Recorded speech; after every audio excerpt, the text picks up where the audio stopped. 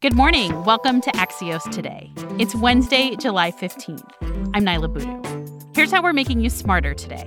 Small businesses are being decimated by the pandemic, and the Trump administration does a rare backtrack on foreign student visa restrictions. But first, don't just test people for the coronavirus. Test buildings. That's today's one big thing.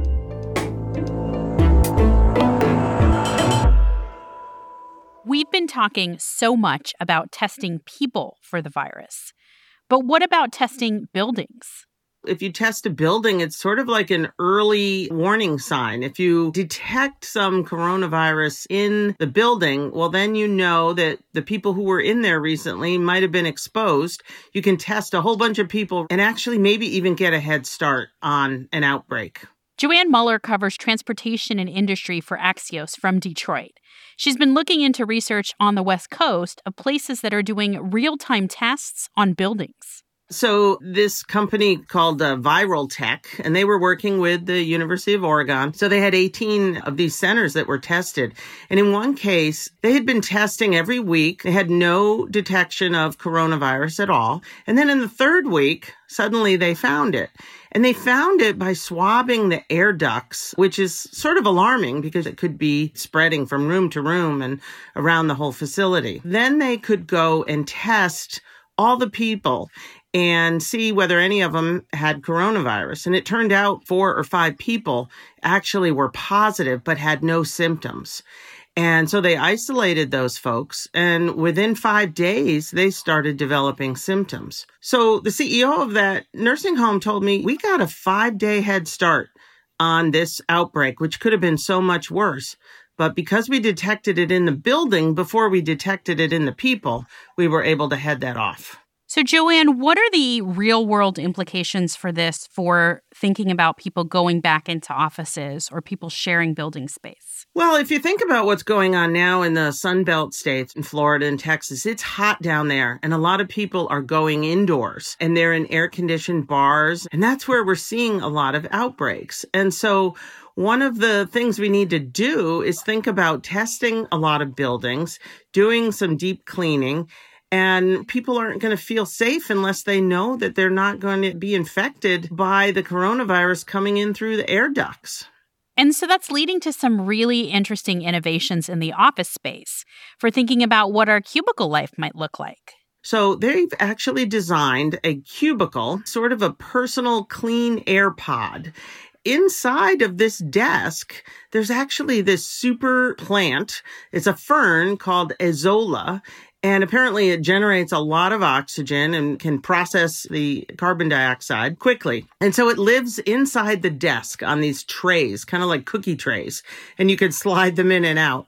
But the idea is that with a little extra ultraviolet light under the desk, these plants will pump out wonderful, clean, fresh air that will then be funneled up the side of the cubicle right to your mouth. And so you will be breathing only your own personal air and not the air of the person in the cubicle next to you. This is literally a microenvironment. Exactly. Yeah. You're like in your own little bubble. Joanne, maybe we'll be getting those at Axios before we go back into the office. I hope so. Joanne Muller covers transportation and industry for Axios. We'll be back in 15 seconds with the existential threat to small businesses.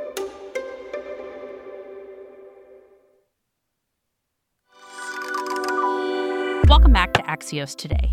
Small businesses are fighting to survive in this pandemic. The Payroll Protection Program, their only lifeline, was recently extended to allow businesses to apply until August 8th. But is it enough? Small businesses are not surviving. They're getting crushed, while big business, with more cash and more resources, are thriving. Our markets editor, Deanra Bowen, looked at the threats small businesses are facing. Just a reminder, it's pretty complicated, but according to the federal government, a small business officially doesn't have to be that small. It can even have as many as 1,500 employees.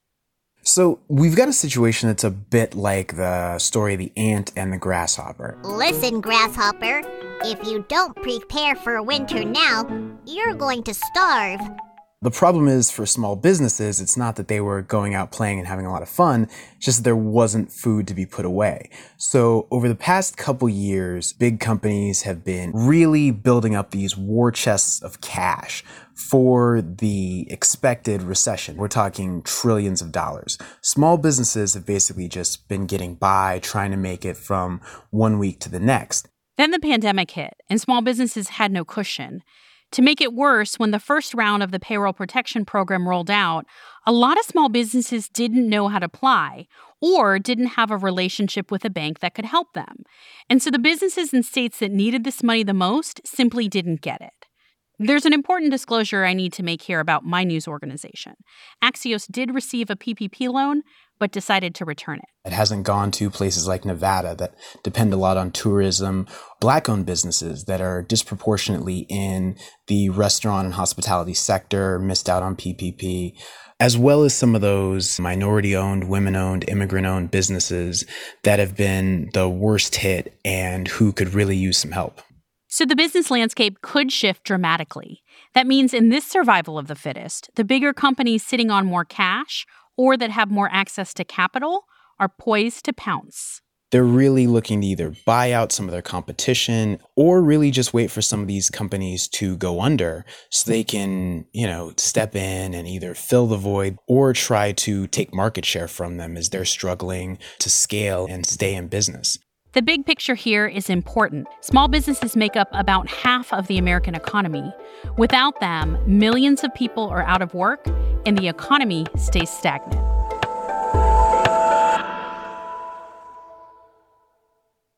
Axios Insider is a sneak peek into our newsroom. One of our co-founders, Mike Allen, is here with me now. Good morning, Mike. Good morning, Nyla.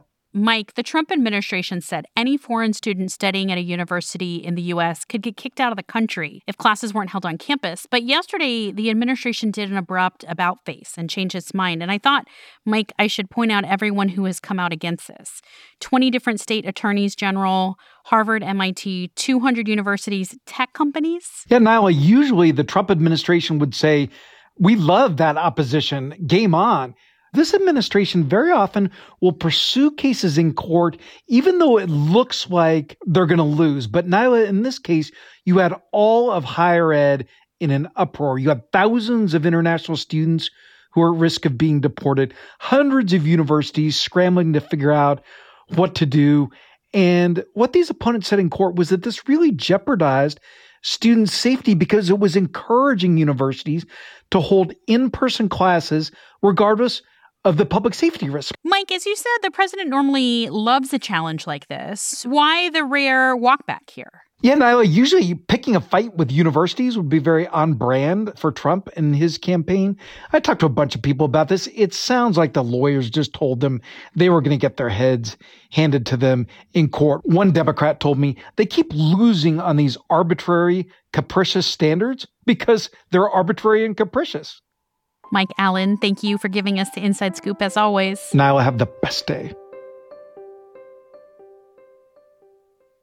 Before we leave today, I don't know about you, but I'm feeling like some things are never going to get back to normal. That's why I was so excited to see some semblance of that here. From Rockefeller Center in the heart of New York City, it's The Tonight Show starring Jimmy Fallon.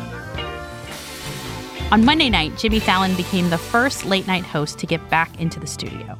I'm here to show you that there is a light at the end of the tunnel if we all do our part to keep each other safe. The show looks a little different. There's no audience, and guests will be streaming from their homes.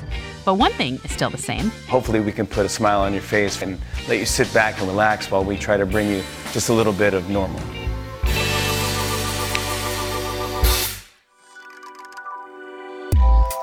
That's it for us today. You can reach our team at podcasts@axios.com or reach out to me on Twitter @NylaBoodoo. If you want more news before tomorrow, tune into our afternoon podcast recap. Thanks for listening, stay safe, and we'll see you back here tomorrow morning.